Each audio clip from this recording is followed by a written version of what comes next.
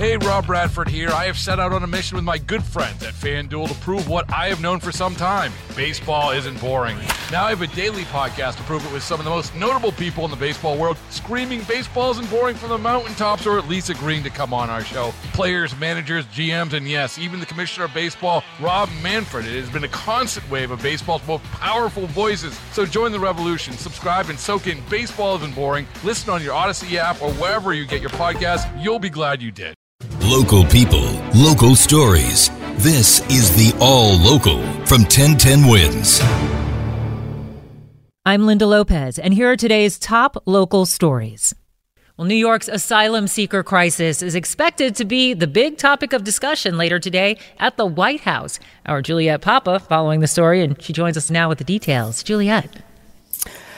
That's right. Governor Kathy Hochul has an afternoon meeting with President Biden's Chief of Staff, Jeff Zients. Now, this comes following her 3-page letter to the president last week, urging him to act, as she provided a roadmap of sorts for the type of aid the state needs to help house incoming migrants. Now, she wants to see an immediate work authorization act. She's asking for executive orders and federal aid and requesting federal facilities for housing. Now, the Secretary for Homeland Security did identify 11 sites in a letter to the governor and Mayor Adams on Monday. But the governor says she's so far been reluctant to set up locations in other parts of the state. But she has indicated plans to coordinate businesses that need workers with migrants who can work. And she says she can do that ahead of authorization approval. Juliet Papa, 1010 Wins on 92.3 FM. Police are asking for help finding the people responsible for a string of robberies on Bedford Avenue in Williamsburg, Brooklyn. The first robbery occurred about 3 weeks ago when a person was seen throwing a rock through the glass storefront at Chronicle Cannabis Gallery at 366 Bedford before robbing the place, then fleeing.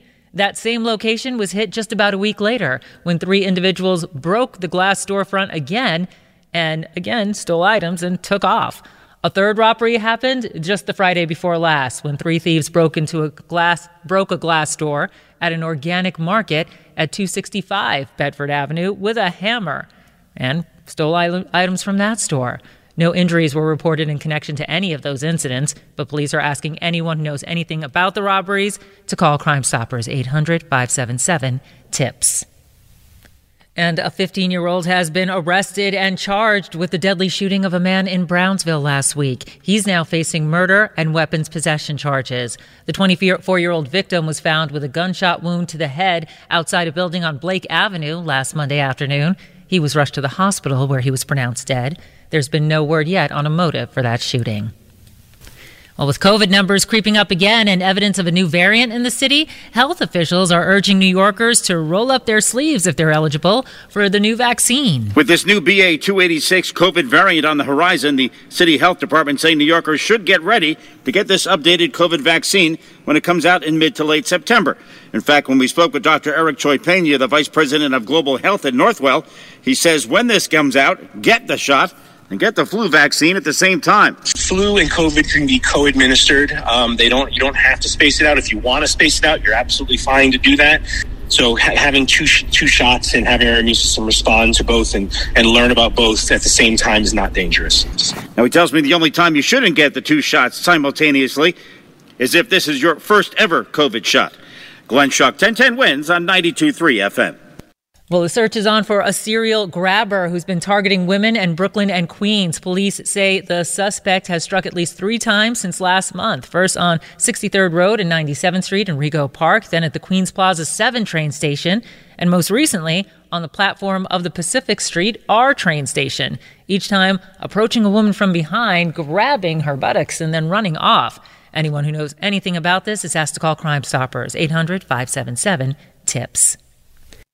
A woman was lucky to only end up with a minor injury after being targeted at the Chambers Street subway station for the kind of attack that's the worst nightmare for anyone who rides a subway. A very frightening close call here. A random act of violence happening about 10 minutes after 11 last night. Platform was still pretty busy for the 123 train.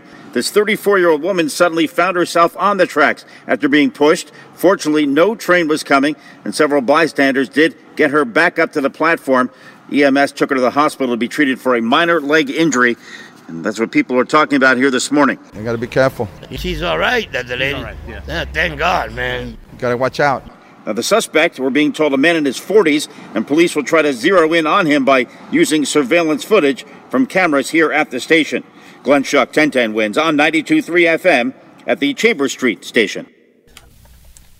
New York City's Fire Museum is paying tribute to 9/11 with a special exhibition. It's called Recovery and Reflection, celebrating the 9/11 Tribute Museum, and it will feature 15 panels that were previously on display at the 9/11 Tribute Museum, which was founded in 2006 by the September 11th Families Association, but closed back in August of 2022. Jennifer Brown is the executive director of the New York City Fire Museum. She told 1010 Wins that educating younger people about the resiliency of the FDNY during the tragedy is one of the most important aspects of the museum. We did say we would never forget. We do feel that an important part of the museum is education, both in terms of the history of the fire department in general and also obviously about what was the darkest day in the department's history. The exhibit opens today and runs through October 15th. Thanks for listening to the All Local from 1010 Wins. And for the latest news, traffic, and weather, tune to 1010 Wins, visit 1010wins.com, or download the Odyssey app to take us wherever you go. Baseball is in full swing. NBA playoffs are heating up, and your NFL team is gearing up for training camp. Listen to the latest on the teams you love here on the Odyssey app. The biggest sports radio stations in the country, providing unrivaled local coverage of their teams, all in one place. Exclusive interviews with players, coaches, and team executives, streaming live and always available on demand. Stay in the know with your favorite teams right here on the Odyssey app.